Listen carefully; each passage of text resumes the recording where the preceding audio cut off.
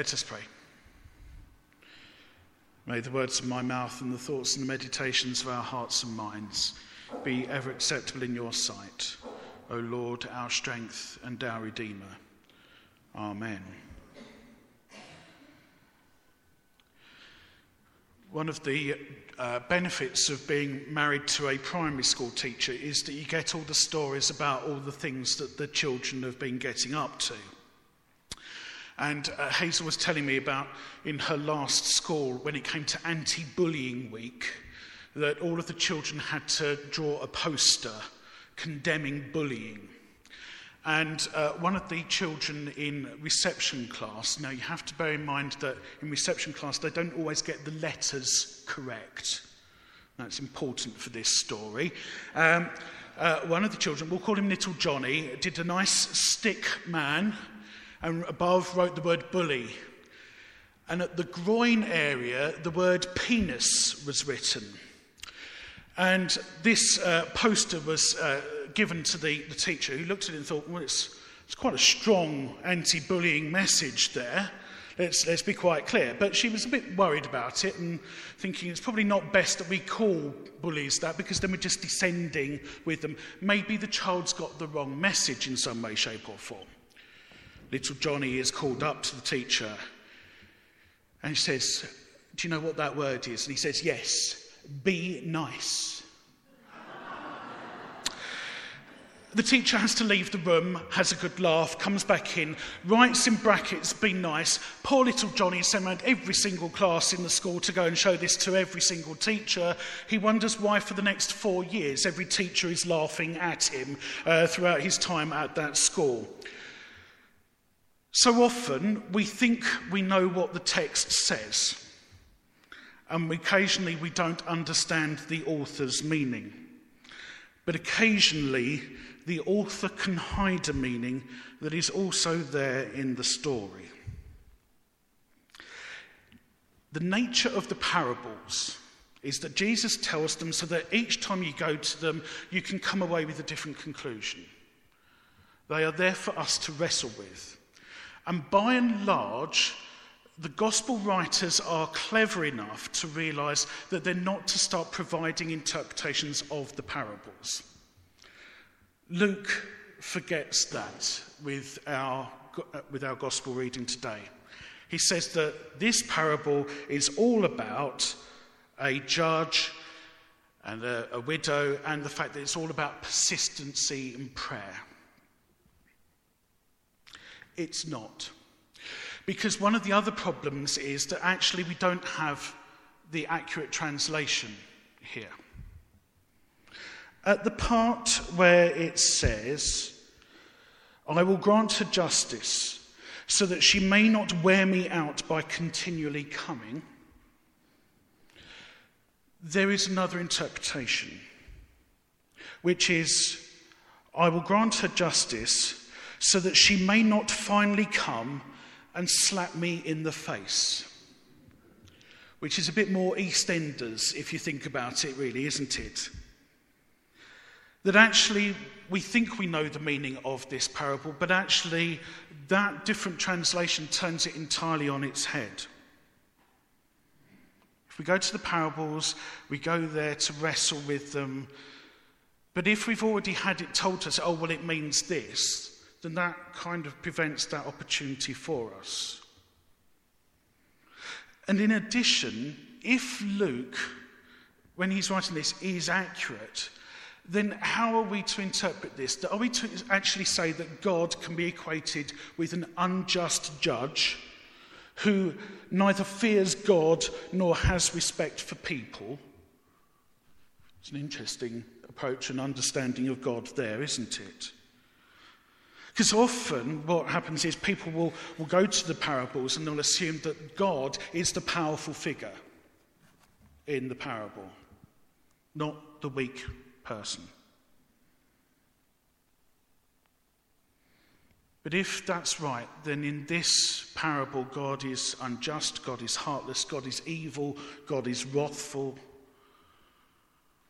So I suspect that there has been some editing going on with the version that we've ended up with. This is not a parable about persistence in prayer. It has very little to do with that. And if it is something about persistence in prayer, then it frankly is a really truly disappointing conclusion to that parable. This parable is also unusual because, by and large, when Jesus says parables, he says the kingdom of God is like a sheep running off and getting lost. It's like a man going on a road and getting beaten up, and a Samaritan walks along and finds him. This parable is not like that. Here is a parable where actually I think Jesus is not describing per se the kingdom of God. He is describing the world as it is. The status of a widow meant that as soon as she was deprived of her husband's support, the estate passed to her husband's brothers.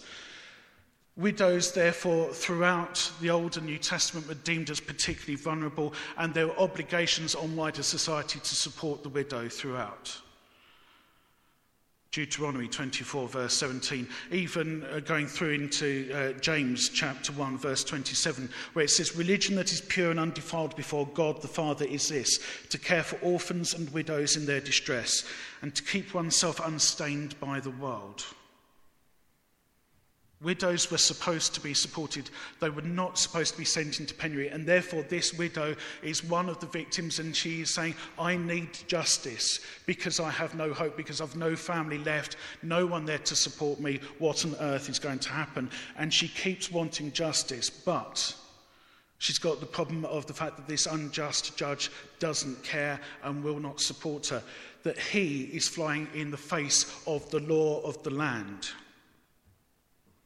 So I said that this parable is not necessarily about the kingdom of God, but it's about how the world is now. It's about an incredibly powerful man who thinks that he is above the law of the land. Now, draw your own conclusions if you want to on that one, by all means.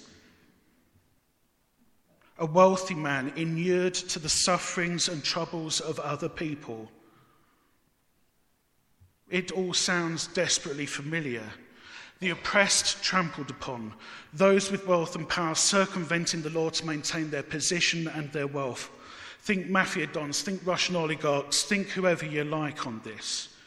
And for widows, this day read instead of the victims of a bedroom tax, asylum seekers, migrant workers in the sex industry, those who want justice but cannot get it. We've ended up in our country whereby access to legal aid has become increasingly hard. You almost have to be wealthy now to be able to access the law in any way, shape or form. There's no one now to challenge the dodgy landlords, the rogue companies messing around with people's benefits, the loan sharks and so on. Jesus is saying that this parable is how the world is. But he's also saying that God's justice should not be just for those who can afford it. God's justice should be for all. Jesus is not talking about the kingdom of God, but he is talking about how human beings have created systems of power and oppression. And hidden in that parable is this gem. Lest she come and smack me in the face, lest she come and give me a black eye.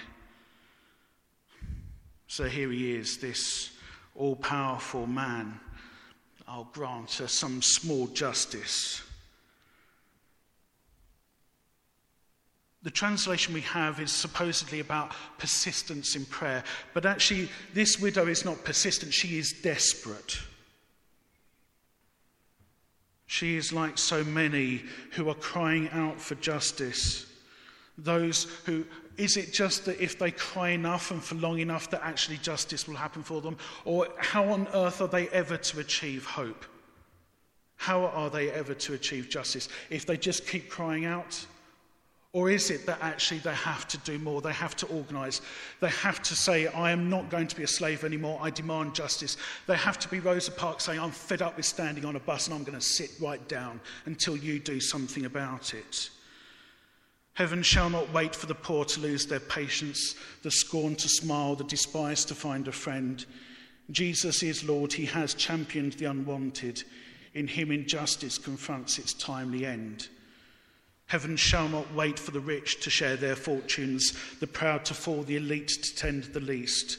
Jesus is Lord. He has shown the master's privilege to kneel and wash servants' feet before they feast. This is a story of revolution, of oppressed people's organising, of people realising that all have the right to justice, not just the wealthy or the powerful or the elites. Jesus here is demanding that the victims of injustice organise and challenge the oppression, as it is only in the challenge that the perpetrators of injustice may stop their harmful practices. Now, it might be that we find this uncomfortable. It might be we find this uncomfortable because we don't really like the thought of people actively challenging or resisting or getting bolshy or maybe even threatening. Because actually what we like in the church is we like reconciliation and healing and forgiveness. But actually that can only happen once justice itself has been established. And we have to be the people who pursue justice first and foremost. And then once that has been established, once the will of God is enacted, then the reconciliation and the healing can take place. But you can't reconcile while injustice continues. It is up to us as the body of Christ to be the voice of the widow, the orphan, the dispossessed and the hungry, and to help them to challenge the unjust judges of our day. Too often, the church has been very good at being compassionate. If we look at what's happened over the past 10 years, by and large, with the cutting back of the welfare state, the church has stepped in. And we have done admirably. We've set up thousands of food banks where they're giving debt advice left, right and centre. The church has stepped into the breach where no one else at times has. But all we are doing is we are ministering plasters to those who are desperate, while the systemic injustice continues and will continue and flourish. We cannot just be a compassionate church. We must be a prophetic church as well, of speaking out, of demanding that which is right and true before God. That the widows are offered justice, that the orphans are tended to, that those who are dispossessed have no need to cry out anymore for justice because they actually have hope and dignity.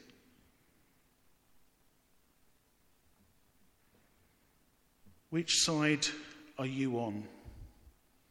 Are you on the side of the widow, or are you on the side of the unjust judge? And for us as a church, which side are we going to be on? The status quo must be challenged. And wherever you go and wherever you look in the Gospels, what you actually see is that Jesus is modelling a form of civil disobedience that Gandhi works out and Tolstoy works out, of saying where there is injustice, we must fight it. Injustice is an abhorrence before God and needs to be challenged and needs to be condemned. And we fight it. We fight anger with joy. We fight fear with hope. We fight contempt with compassion.